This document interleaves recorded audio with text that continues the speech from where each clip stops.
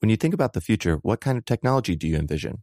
Whatever the future holds, artificial intelligence will undoubtedly be at the heart of it all. Join Graham Class as he hosts Season 2 of Technically Speaking, an Intel podcast, and hear from the minds transforming healthcare, retail, entertainment, personal computing, and more with the help of AI. Tune in every other Tuesday and explore the latest technology that's changing our world today and creating a more accessible tomorrow. Listen to Technically Speaking, an Intel podcast on the iHeartRadio app, Apple Podcasts, or wherever you get your podcasts.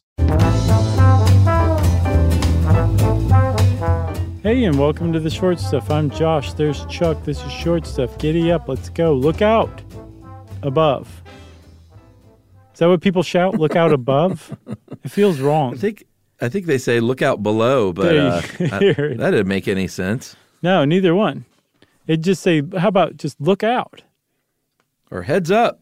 That's a good one. Or no, not heads up. You'll get a lawn dart in your eye. Just move out of the immediate area quickly. Duck and cover. There you go. Yeah, I don't know if that would help either because, Chuck, get this, we're talking about lawn darts. And when they get a real wind up under them, they strike with a force of around 23,000 pounds per square inch. That's right. And we are talking about lawn darts. And if you're like, what is a lawn dart? Mm-hmm. That means you're probably younger than we are because we grew up in the 70s and 80s with these toys. It's basically a giant oversized dart like you would throw at a dartboard. Right. With plastic fins. Yeah. And they're about a foot long or so? Yeah. Ish? Yeah. And the idea is that it was sort of like cornhole. You would get on opposite sides of each other like horseshoes, and you had these big hula hoops, basically, you would put on the ground. Right. And you would throw the lawn dart up in the air and try and get it to come down and stick inside of that hoop. Yeah, and you get some points for that. You just let it arc gracefully back down into that hoop, and that was it. And it was a lot of fun. The problem is it was a lot of danger as well because these things, again, a lot of them had like a blunt end, but not all of them did. Some of them were sharp, especially the first ones. They would come back down to earth with a lot of force behind them. And if they happened to come back down to earth via your body, they could really mess you up really well, especially if you were a little kid whose skull hasn't fused fully yet because you're not 20 years old. And some kids suffered tremendously at the hands of the lawn dart industry. That's right. And, the government comes into play here before we were born in 1970. And this was, I think they debuted in about 1950-ish. Mm-hmm. Yeah. The FDA banned these things because they were like, these are really, really dangerous. And the manufacturer said, nah, they're not so dangerous.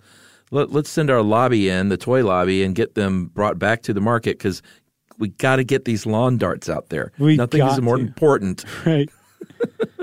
Right. Than getting the lawn darts back to market, getting the people their lawn darts. And Chuck, you lived through the 70s. I lived through the 70s, although I wasn't fully aware except toward the end there. But do you know how dangerous something had to be to get banned in the 70s?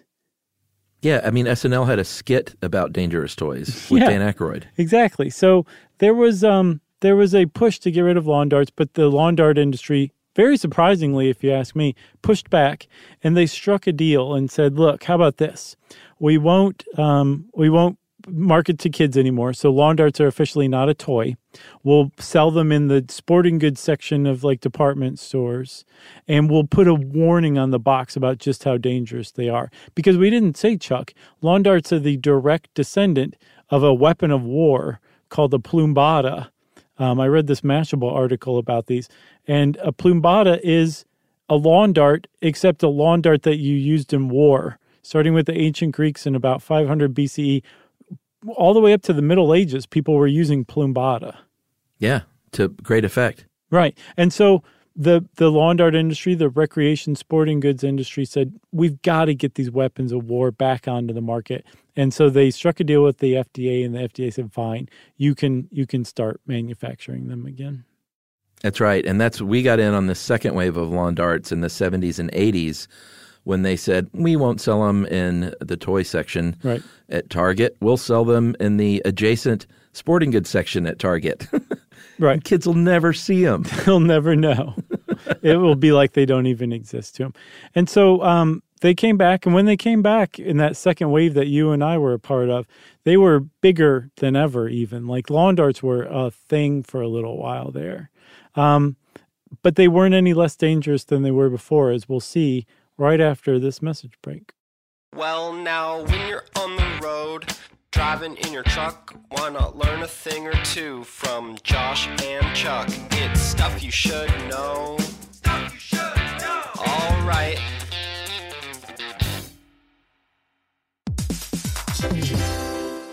All right, game off. Let's pause here to talk more about Monopoly Go. Because in Monopoly Go, you can team up with your friends for timed tournaments where you work together to build up each other's boards. It's very nice. That's right. And the more you win together, the more awesome prizes you unlock. And there's so much to get. I'm talking about unique stickers that you can trade with friends to complete albums for big prizes, cool new playing pieces to travel the boards with, or hilarious emojis for taunting friends when you smash their buildings or heist their vaults. Plus, Monopoly Go feels new and exciting every day with constantly changing tournaments and challenges, like digging for treasure or a robot pachinko machine. And there's always new timed events that help you win big, like massive multipliers for everything you win or rent frenzies. That's right. There's always something fun to discover in Monopoly Go. So get off the bench and go download it now for free on Google Play or the App Store. Game on! When you think about the future, what kind of technology do you envision? Whatever the future holds, artificial intelligence will undoubtedly be at the heart of it all. Join Graham Class as he hosts Season 2 of Technically Speaking, an Intel podcast from Ruby Studio in partnership with Intel. Explore the future of technology that's rapidly evolving our world today with the help of AI. There's still so much work and research needed to fully understand the power and potential of AI, and Intel is at the forefront of implementing AI and revolutionary technology that's changing the world we live in for the better. In each episode, Graham interviews the minds transforming medicine and healthcare, retail, entertainment, personal computing, and more, while pioneering new uses for AI in these spaces. Tune in every other Tuesday and explore the latest technology that's changing our world today and creating a more accessible tomorrow. Listen to Technically Speaking, an Intel podcast on the iHeartRadio app, Apple Podcasts, or wherever you get your podcasts.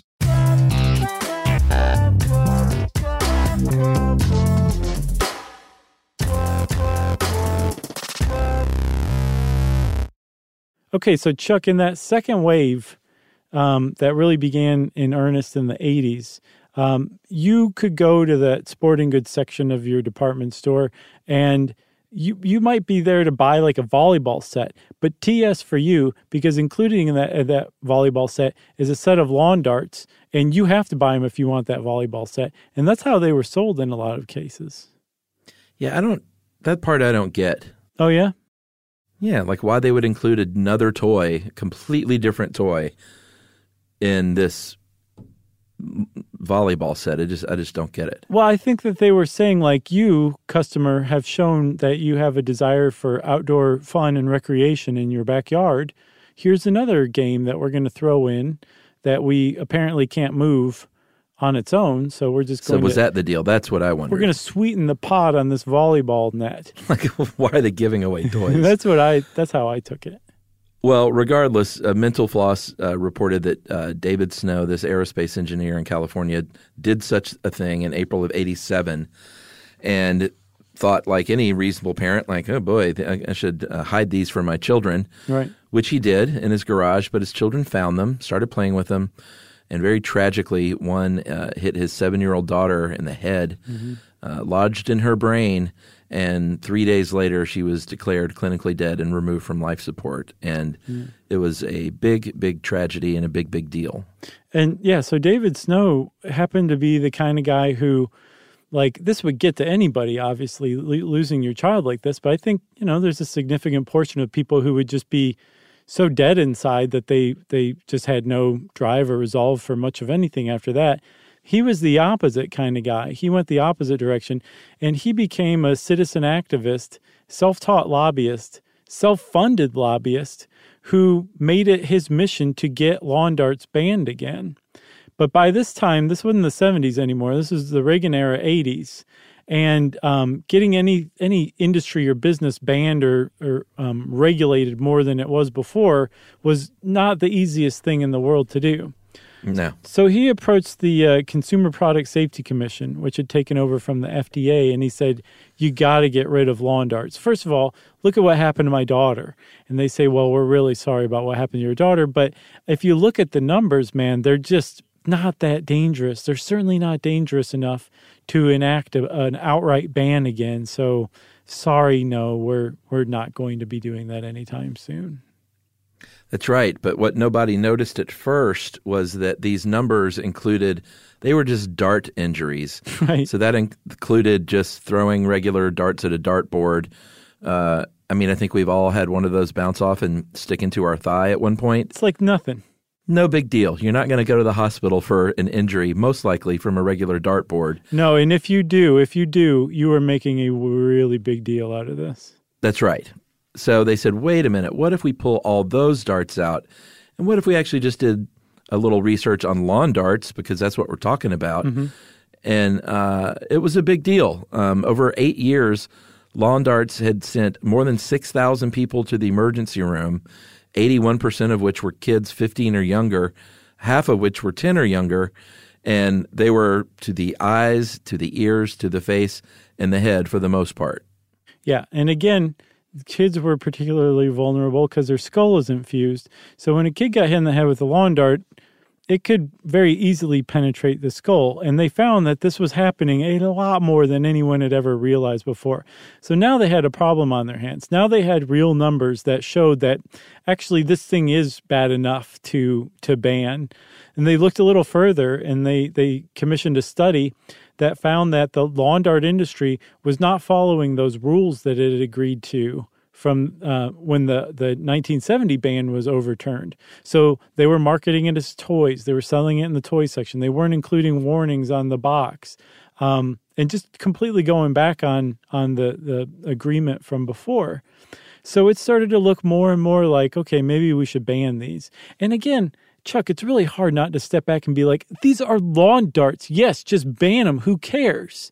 But they would not do it. They were very deliberate in undertaking this ban on lawn darts. But finally, thanks in no small part to news the week that the vote on the ban was going to go through, of a little girl in Tennessee who had been put into a coma by lawn dart, they enacted the ban 2-1. They voted in favor of the ban.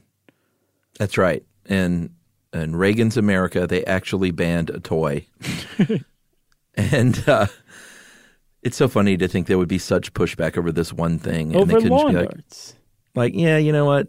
Let's just get rid of the lawn darts, manufacture some other toys. It'll be fine. Yeah. But they had to have those lawn darts out there in the hands of children. Right.